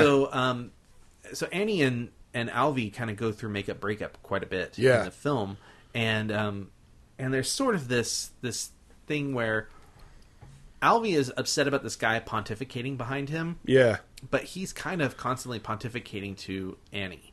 and anybody willing to listen. And anyone willing to listen, but especially matter. Annie gets the brunt of it because they spend a lot of time together, and Yeah. he sort of sees her as inferior to himself. Sure. He's constantly giving her books that he thinks she needs to read and convincing her that she has to take community or adult college classes. Right. And she's constantly going, it's because I'm not as smart as you, and you look down on me, and you're trying to make me into something else. There's that scene when it finally cuts to like their first ever meeting when it does the subtitles. Yeah. When they're on the roof, and the subtitles are basically her saying, "Oh gosh, I'm not as smart as this guy. Try to keep up," Yeah. and him saying, "Ugh, I think she's not as smart as me. Should I back it But down?" she's That pretty. sort of thing. Right. Yeah. Right. So they do these makeup and breakup things sort of over this. And at one point they break up and they split apartments. They'd moved in together and they've split apartments at this point. And he meets this girl, Shelley Duvall. That's when he meets Shelley Duvall. Okay. And she is super weird in this, but also very young. Aren't they going to see some She's sort a of a journalist. Yeah. And they're going to see some like shaman or like a. Is he a Krishna? I Maybe think he's a Krishna. Sure. They're seeing some type of like either he's a Buddhist or a Krishna or some Yeah. like shaman or a Some sort of holy man. yeah. There he is coming out of the bathroom. Yeah. Woody says. And she kind of goes about talking about rock shows, like, oh yeah, I went to this and I went to this, and now we're here at this thing. And how does she refer to it? Splendiferous? I think splendiferous is Something the along word. those lines, yeah. Splendiferous. So it's like she's sort of this She's very new ambassador. agey. She's an ambassador for people to other things, right? Yeah. She's a journalist, and she's using words like splendiferous Yeah. about meeting this sacred man. Right. But he takes her home and sleeps with her anyways. And Annie calls in the middle of the night. Oh yes. And she's like, it's an emergency, I need you to come over right away. So he leaves Shelley Duvall, and I don't think we see her again after that. I don't think we do. And so he gets to Annie's apartment. She's like, there's a giant spider. I need you to take care of this giant spider. And he's like, this is why you called me over? So he's like, get me a magazine. And while she's getting a magazine, he notices there's a program for a rock concert. And I think there's like sort of like this, oh man, is this what she's turning into now that we're not together? Like, I wasn't around to educate her, so now she's turning into like this girl that I just banged in my apartment, this rock star girl. And so she gets this magazine. I can't remember what the magazine is, but it's like it's not Time, but it's something highly educated, something I would never read. All right. Anyways, he's like, you read this now?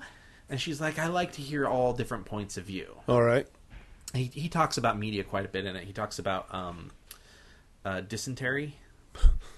He says, I heard Dissent and Commentary are getting together to create Dysentery. Oh, funny. Well, Dissent was a really liberal magazine, and Commentary was a very conservative magazine. So he was sort of saying, well, they're finally these two liberal and conservatives are finally coming together, and they've created Dysentery, and that's what happens when two people compromise.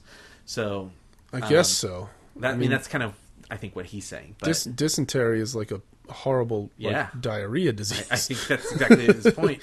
You don't want that. So anyway, so he gets the magazine, he goes into the bathroom, and you hear quite a hubbub in the bathroom. And he says, doesn't it cut to him in there? Doesn't he have a tennis racket at this point? Oh, that's right. He goes in the bathroom. And he's really, and he you just see him just... He's like, it's much bigger than I thought. Yeah, and he comes out and he's lost the tennis racket too. Like the spider's just that terrifying. He just kind of destroys the bathroom, knocks things over. Yeah. And he says he kills them. He says there were two of them. Yeah. And it turns out she's just missed him. And of course he's missed her. But the reason I brought up it's a little thing that I loved about the movie. Okay. Sometimes it's the little things. She has all these photographs on the wall, and he earlier in the film asks if she took the photographs. Yeah, and she says yeah. There's a series of photographs of him with the lobsters. On the wall, right? And I thought that was a nice little touch because earlier in the film with the lobsters, like her response to this whole thing is, "I'm going to document. I'm going to take photos of it because it's funny." Yeah, Whereas the other girl, when the other girl is in this scenario, she's like, "What? What is going on? Right? Is this a joke?" Right. She has virtually no response at all. Yeah. So where do we go from here? Where does it go to? He encourages her to follow her singing career. Yes, she wants to be a singer. He is Alvy Singer. She has the one bad gig, and she's really hard on herself about it. But then she goes and has a pretty good gig where she sings, what was the song she sang? Seems Like Old Times. Yeah. And after that gig, they're at the bar, and she gets approached by... Tony? Is his name Tony? He's played by Paul Simon, whoever he is. Let's see. Who's also nominated Tony for an Academy Lacey, Award. yes, played by Paul Simon. Or has won. He's won an Academy Award? Either won or was nominated for an Academy Award. Probably for music. Yeah. Let's look it up. Well, I bet probably for something with The Graduate, probably. So, Tony Lacey, you looked that up. Yep. Tony Lacey approaches her. He's got these two gorgeous women with him and another dude, and he's like, hey, blah, blah, blah. You know, I'm out from California. He's basically some sort of entertainment mogul, probably a record executive. He's basically saying, like, hey, I could pretty much kickstart your career if you guys want to come to this party. Now, there's a bit of a miscommunication because I feel like Tony is clearly inviting Annie and Alvy Absolutely. to come along to the party. Because he even says, oh, I recognize you, Alvy. Like, you know, like, we've never met, but I really love your work. I think he says we'd love to have you both. Yeah. Yeah. And Alvy seems to think that he's just trying to get Annie away from him for the night. And so he kind of sabotages the situation. He's like, well, no, remember, we've got the thing. And Annie plays along with him. But she wants to go. She clearly wants to go. And I think she should have just been like, no, clown, we're going to go to this party and have fun. Right. And so in a way, not in a way, that clearly kind of builds a bit of resentment for Alvy in her mind. Yeah. They wind up later in California, and so they go to a party at Tony's house, and there's that weird bit with the woman in white, and Alvy's got his buddy Rob out there with him too. Rob desperately wants to get the woman. Yeah, and Rob's also wearing all white. There's just I can't even remember what happens from there. But then he and Annie wind up in like Tony's screening room. Yeah, and there's Jeff Goldblum on the telephone for some reason. Jeff Goldblum makes a quick cameo. Yeah. And what is it? He's calling and he's like, he says something like, what is he saying to the person on the other end of the phone? He's just like, well, did you find my crystal or something like that? I remember it just being some really weird new wavy. Yeah, it's like, very like, you... this is how New Yorkers see LA. Yeah. Like, very, very funny. But I just have to watch it again. I know there's so much that happened in that scene and I'm only skimming the surface of it right now. Sure. So then what else happens in LA? Oh, he's supposed to give an award. He gets sick on a TV show, That's but prior he's to the party, but yeah. But is he sick? Because he's like, oh, I feel so sick and blah, blah, blah. And a doctor like comes to visit him in the hotel. And he's like, just try to eat some of this chicken. See if you can keep this down. So she's like, oh, well, I just talked to the people at the show and they say it's okay. They're going to get somebody else to present the award. And he's like, oh, gosh, now I don't even get to be on TV. And at this point, he starts eating the chicken. Yeah. And he's like, oh, this is terrific. I'm sick and I don't even get to be on TV, which is the whole reason. Is there maybe some pepper I could put on this or something? Yeah, he's using salt. Yeah, now he's trying to like zhuzh up the chicken. And he eats it. But I mean, right. I think, you know, I don't know, the commentary on that, you know, the sickening of how fake Hollywood is. Yeah. You know, he gets to Hollywood and he goes to his friend Rob. His friend Rob is on a sitcom, right, TV series, and they're using a laugh track, and he finds it so disingenuous that they're putting fake laughter in. It's right. Like, nobody's really laughing at this joke. It's not right. It's immoral. Right. But Rob's like, oh, give that a really, really big laugh right there. Yeah, and then, you know, the party, there's a lot of fake stuff going on, and they are faking it through their relationship. So, I don't know. I guess you know, thinking about it, probably the flight to L.A. makes him sick. Okay. And it makes him sick the second time he goes too, he says. Yeah. But I think it's all a fake. I think everything's fake about it, and I think that's a commentary on the fakeness of California and their relationship. Their relationship is interesting because it went from being, you know, they were very interested in each other to the point where he was willing to get in a car with her, despite the fact that she drives like a maniac. Yeah, I love the scene in the car. And he's looking around and he's like talking. He's sort of talking about like, oh, you haven't cleaned this in a while, huh? Is this a sandwich? Yeah. Well, can I ask you something? Is this a sandwich? And he pulls up like a half-eaten sandwich that was just laying in the car. It's pretty great. And then there's also the bit in the car with her brother when he goes. So he goes to her family's place for Easter, and there's this really great moment where at dinner they split the screen. So we're seeing the dinner that he's having with Annie's family at Easter, and then it's split with his childhood. It wouldn't have been Easter dinner. I guess it would have been maybe Passover. Yeah, it was some. Yeah, because but having dinner with his family as a child, and the two families are inadvertently communicating through the scene. Yeah, but basically it's like Annie's mom is asking Alvy's question, and then on the other side of the screen is Alvy remembering the way his father would have answered those questions. Yeah, and it's what do pretty you do hilarious. what do you do for the holidays? We starve. Yeah, we starve. Yeah, that's such a great scene. And then it cuts to Annie's brother is played by Christopher Walken. This was pre-Deer Hunter. But so Walken-y. So he was not yet at Oscar winner Christopher Walken yet. He was really young, but very Walken-y. Very Walken-y. And so he's at dinner, and he has maybe one line or so at dinner, but then later Albie wanders past his bedroom, and he starts talking to Albie, and he says, like, sometimes... Can I make a confession? Sure. That's how it starts. No, that's how it starts. Oh, yeah. Can I make a confession? Make a confession? And he says, like, sometimes when I'm driving at night, I see headlights coming toward me.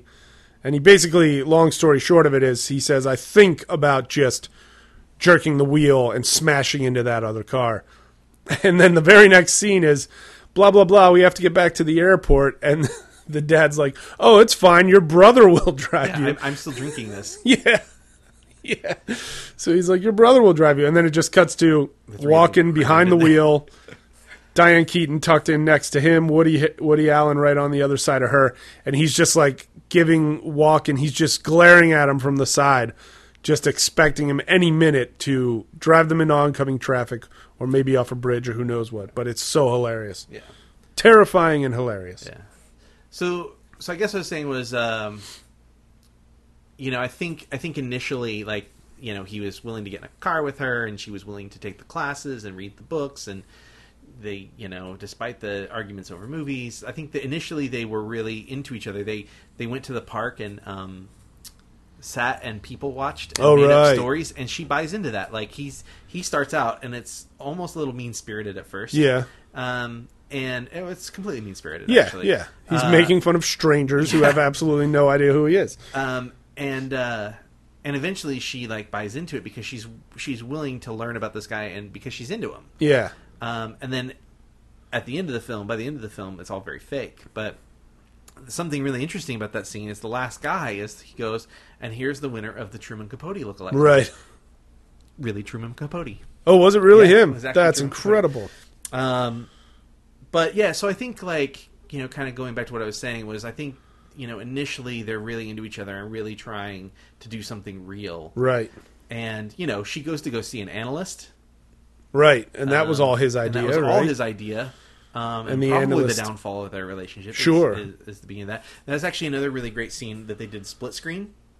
And oh, yes. So you're seeing them both talk about sort of the same thing, and almost even saying the same thing, but with different meanings. So yeah. We hardly ever have sex anymore. I think we only had sex 3 times this week. And she says, it's nonstop sex. We've had sex 3 times this week. Right. So it's like just this, like, difference in the same, in different perspectives about the same thing. Right. But I loved the split screen. It was actually built on set. It wasn't 2 different cameras. It was one cool. camera. And they just put a divider up in between the 2 set pieces and shot the same thing at the same time. Oh, that's awesome. Yeah, I really like that. That's very awesome. That's a cool old school technique that I like. So same set. Yes. So they make up, break up, make up, break up. She stays in L.A. Right. Or moves to L.A. And he stays in New York. And starts writing plays. He doesn't really write the play until after he goes to see her again. Yeah, I guess that's one last true. time in L.A. So he flies back out because he misses her, and he wants to bring her back to New York, right? Yeah. And so he goes, and they have he goes to sit down, and he orders, like, mashed yeast. Yeah. Can I have, like, a what was it? Some kind of vegetable and the mashed yeast, please. So again, sort of the fakeness and the silliness of L.A. Yeah. If you've ever been to L.A. and been to a raw food restaurant, then you understand. I'm sure. I mean, there's raw food restaurants other places, but it's very popular in L.A. And she comes and sits down for like 2 seconds with him, and he tries to convince her to come back, and she essentially says, "No, I like it here. Yeah. What's so great about New York?" They're having breakfast on the Sunset Strip. Right.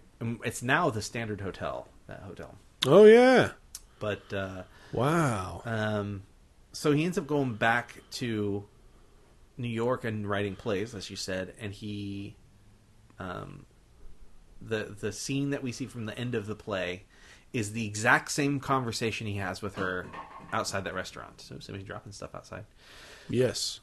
His exact same dialogue, except it ends with her saying, "Of course, I'm going to come back to New Right. York with you." And he's like, "It's my first play. Yeah, what do you expect? It's my first play. Of course, I'm going to write a happy ending." Yeah. And we find out that they saw each other one other time after that. They were both with other people. All right. Could you tell who the woman was that he was dating? Hang on, let me try to think when back. they saw each other? They bumped into each other. I feel like They I was bumped into each other outside the Nazi documentary. Right. She was taking her new boyfriend to it, and he was taking or coming out of it with his new girlfriend. So does that suggest that he has essentially turned Yeah, I Annie think so. into himself? I think so. Cool. But also, aw. Super sad. But who was he with? it was the first film appearance of Sigourney Weaver. Really? Yeah. I did not recognize her then. I didn't either. I learned that after reading Wow. I wanna look that photograph up. it. Right? So it kind of ends in sort of this unceremonious way. Yeah. The thing that I think, probably the most disappointed. I mean, okay, so I thought the movie was great. Or I should say, I thought the movie was well made. Sure. I did not love this movie. You didn't. It's not my kind of film. I'm not into movies with unlikable characters. I find Alvy, for the most part, unlikable. Even though I see myself, I think probably everybody sees a little bit of themselves in Alvy. Sure. Overall, I think he's kind of detestable in a lot of ways. And so I have a hard time watching a movie where the main character is just a bad human being and they don't really redeem themselves in any way. I understand. And I don't feel like he really does. Feel free to disagree with me on Twitter and let me know why you think he redeems himself. But the thing about Alvy that I dislike the most Yeah. is he has this relationship and his need to like be with this woman and at the same time change her. He never tells her that he loves her anywhere in the film. He doesn't, huh? But he forces No, her. But he must. No, he doesn't. But he forces her to say it to him. Wow. He says, "I can't describe how I feel about you." Yeah. He never actually says the words "I love you" to her in the film, Huh. but he makes her say it to him, and it's this like kind of just this over controlling one-sidedness that I just don't. I just can't get on board with. I have a I can hard understand time with. that. So that's how I felt. You tell me how you felt about the movie. I mean, I almost didn't want to like it, you know, based on recent allegations toward Woody Allen. Sure. But, you know, there's also a lot of talk specifically about these recent allegations where it's like, separate the art from the artist, you know?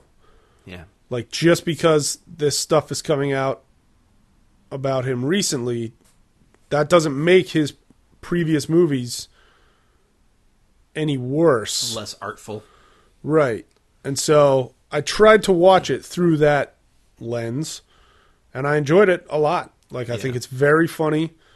Maybe I'm a fan of unlikable characters. I don't know. Because you weren't a big fan of Jim Dodge in Career Opportunities either. And I Correct. love Jim Dodge. Correct. But yeah, I enjoyed Annie Hall a lot. One of my roommates watched it with me. He was cracking up. He was like, I can't believe I never watched this earlier. He was totally... Now, he also There were a lot of funny moments, don't get me wrong. got extremely stoned and fell asleep about 30 minutes in. Fair enough, okay. But what he saw, he loved. And so, yeah, I gotta say, like, you know, we don't give thumbs up or stars or any of that. Yeah. But I can absolutely see why Annie Hall is revered the way it is, Sure. why it won as many awards as it did. Yeah.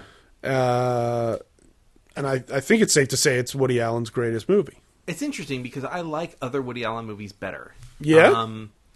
So generally, my two favorite Woody Allen movies don't have Woody Allen in them. Okay. But I think Manhattan Murder Mystery is really, really good. All right. Interestingly, that one, this movie, Annie Hall, had a murder subplot in it, Yeah. and they removed it because it was too distracting to the film, Huh. and it became Manhattan Murder Mystery. Oh, that's cool. But my two favorites are Midnight in Paris, All right. which I liked a lot. I like that movie a lot. I thought great performances. It's shot really well. It's a fun story, sort of got a time travel-y thing, which I'm a sucker for time travel. Yeah. But my favorite Woody Allen film, I think, is Bullets Over Broadway with John Cusack.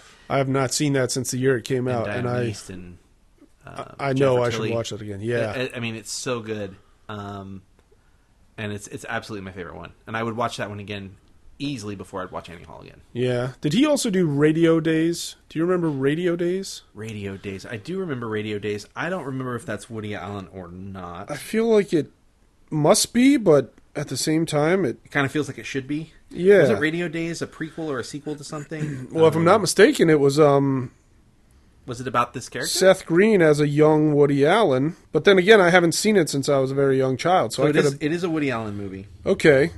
Yeah, and I think it was basically Seth Green as a young Woody Allen, like living in Brooklyn during World War II, and just kind of the various adventures that a young man would have in such a time. I feel like there's another one of these that was a prequel even to that. That was about his father.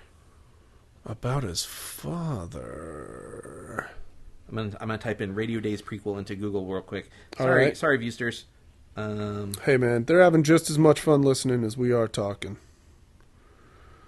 Once upon a time, many years ago, two burglars broke into our neighbor's house in Rockaway. Mr. and Mrs. Needleman had gone to a movie and the following events occurred. No, And that's the end of the quote. Got nothing here. All right. Well, apparently, maybe I'm crazy. Maybe I'm thinking of a different. I'm probably thinking of a different film. But Prequel to Radio Days. well, it's probably not that. Are you sure you're not maybe confusing the Neil Simon, Brighton Beach, Biloxi Blues, and all that sort of Well, stuff? Brighton Beach takes place before, but it's the same character. Right. No, the one I'm thinking of is specifically this era, and then they did a prequel that was about his father, Wow. as a young man. What could that have been? But I don't know. I'll try and figure it out before motorcycle outside. I'll say. Maybe I'll try and figure it out before the next podcast. But Oh, we should talk about the next podcast. do you want to draw from the Muppet Bucket? We should draw from the Muppet Bucket. You know what's gonna be sad is this is gonna happen where you're gonna draw a movie that I love that I'm really excited to watch, and then I'm gonna draw Dune, and we're gonna put the movie that I love off for a week. I'm gonna be upset about that. You know that, right? Maybe, but we're only going to put it off for 1 week. And if it's a movie you love, that means you've already seen it. Yeah, but I'm excited to show you. 'Cause Well, you've never seen it. okay, but I mean, I'm a very patient guy, so it's like if we But have I'm to not. put it off for 1 week, But if We'll you're be the patient, fine. so if you're the patient one, and I'm not, maybe we should put Dune off for a week. no.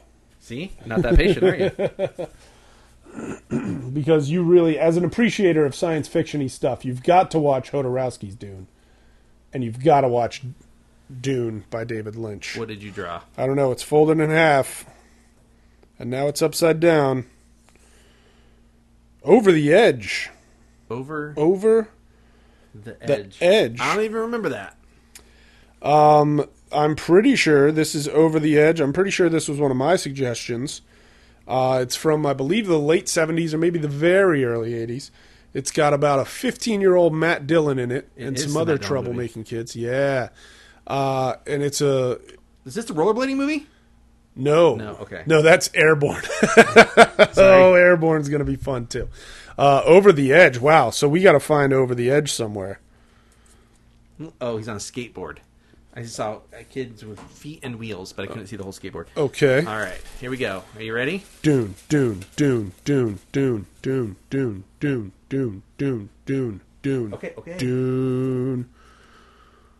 Dr. Zhivago. Wow. Not a movie and it's funny, all these old classic movies, I'm like, I don't really want to watch them, but we're going to force ourselves to. So far, we've had pretty good luck. I think we've enjoyed the movies that we didn't want to watch. True. So we're going to watch Dr. Zhivago. Holy moly. That's a long movie. Is it? How long is it? I think it's a... Have you seen it? No, but I can remember working in video stores, and it was always one of those, 2-tape VHS deals. Well, that doesn't mean that much. Okay. That means it's a long movie, sir. Are you checking out the running time right now? Yes, I am. Oh, my gosh. Dr. Zhivago. 3 hours, 17 minutes. That is nothing. That's like a Titanic. That's just like watching Titanic. It's like 3 hours. I've only bothered to watch Titanic once. Oh, I saw it many times in the theater. Did you? Yeah, I like the... Well, you're not alone. like Apparently, a lot of people do. I like the history of that. Sure. I was already predisposed. I had read the book A Night to Remember, which was like a minute-by-minute account of the Titanic. So I was already sort of a fan All right. of the... not a fan of the disaster, but, I was curious about the disaster already. Yeah. So, and there's actually a lot of things from that minute-by-minute account from survivors that's in James Cameron's Titanic. Yeah. Yeah, so there's a lot of like little touches that they tried to. Obviously, it's a fictional story that takes place in a real event, and a lot of the things that happen in the background are pieces of the real event. I think they did a pretty good job with it. So, I got to meet the Irish band from Titanic. Yeah. Yeah, they played at my college many years ago at this point, and they were outstanding. But then they drowned, in a freezing cold Arctic cruise. So what can you do? No, I'm kidding. They're hopefully alive and well. Yeah. But yeah, I never bothered to see Titanic in the theater. And then one day it came on HBO, and I think I was on Christmas break from college, and I was just like, you know what? It's literally falling into my lap. I guess I'll watch it. And I watched it, and I cried a little, and I said, that's enough. Have you ever read the short story "The Wreck of the Titan"? No. So there's this really interesting short story about this fictional ship called the Titan. The Titan. Let me tell you about some. Let me read you some of the similarities here. They were. The Titan was about 800 feet long. Good Lord. The Titanic was 882 feet, so pretty close, pretty similar. 882 feet? Yep. The Titan went 25 knots. That was its speed. High speed. The Titanic was 22.5, so again, pretty close. Holy bajangles. They were both triple screw propellers. They were both described as unsinkable. Mm-hmm. The Titan was the largest craft afloat and the greatest of the works of men, they referred to it. And it was deemed practically unsinkable. So is there a chance that, whoever got the idea to build the Titanic had been greatly influenced by this short story? Yeah, I don't know. Well, here's the thing. The Titan wrecks on an iceberg. Oh. So now boy. Yeah. So I don't know if that would be smart. I'm assuming this short story was written well before the Titanic was built. This story right? was written in 1403. No, not quite that old. 1898. Wow. So definitely before the Titanic was built. We're talking when the Titanic sunk in what, 1912? Yeah. So we're talking about 14-ish years. Holy moly. So the Titanic had 16 lifeboats plus 4 folding lifeboats, basically, right. So 20.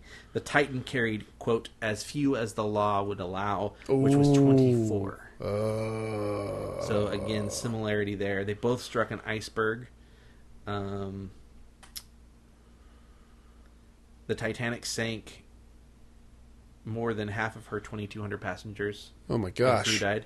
The Titan sank, and more than half of her 2,500 passengers drowned. So again, really, really similar. That's deranged. Yeah, and then that's actually a really small part of the Titan story. The Titan story ends up with a guy kind of like throwing a jewel into the sea, shipwrecked and fighting polar bears. That would be the worst way to be shipwrecked, in the Arctic, in having to fight polar bears. That's horror icing on the nightmare cake. Sure. But to be usually you think shipwreck, it's like, oh, you're down somewhere near the equator. At least you're warm. For crying out loud, at least you're warm. But to be shipwrecked in the Arctic, no thanks. Sure. Captain, every captain. Fair enough. Should we wrap it up? We should wrap it up, man. We talked about books. We should not supposed to talk about books, but No. it did relate to a movie. So, But that's okay, because in a way, our title was inspired by a book by Peter Benchley. sure. No, So, you're a liar. well, I mean, thanks for listening to Indiana Jaws, and I'm just going to hit stop right now, and then No. everybody will think it's still called Indiana That is Jaws. not what's going to happen. Okay. So thank you for listening to View the Right Thing. Oh, that's right. Really appreciate all the listeners and the feedback we've been getting from people on Twitter and Facebook. It's fun. Keep it up. We like the interaction. It means a lot to us, so do it. You can tweet at Movie Hippo, at Steve and NoHo Wood, at No Lag Gamers, or hit us up on Facebook. We do have a No Lag Facebook account. Yes. Well, so, anyways, we will see you in 2 weeks For for Over the Edge. and Dr. Zhivago. In the meantime, bon cinema.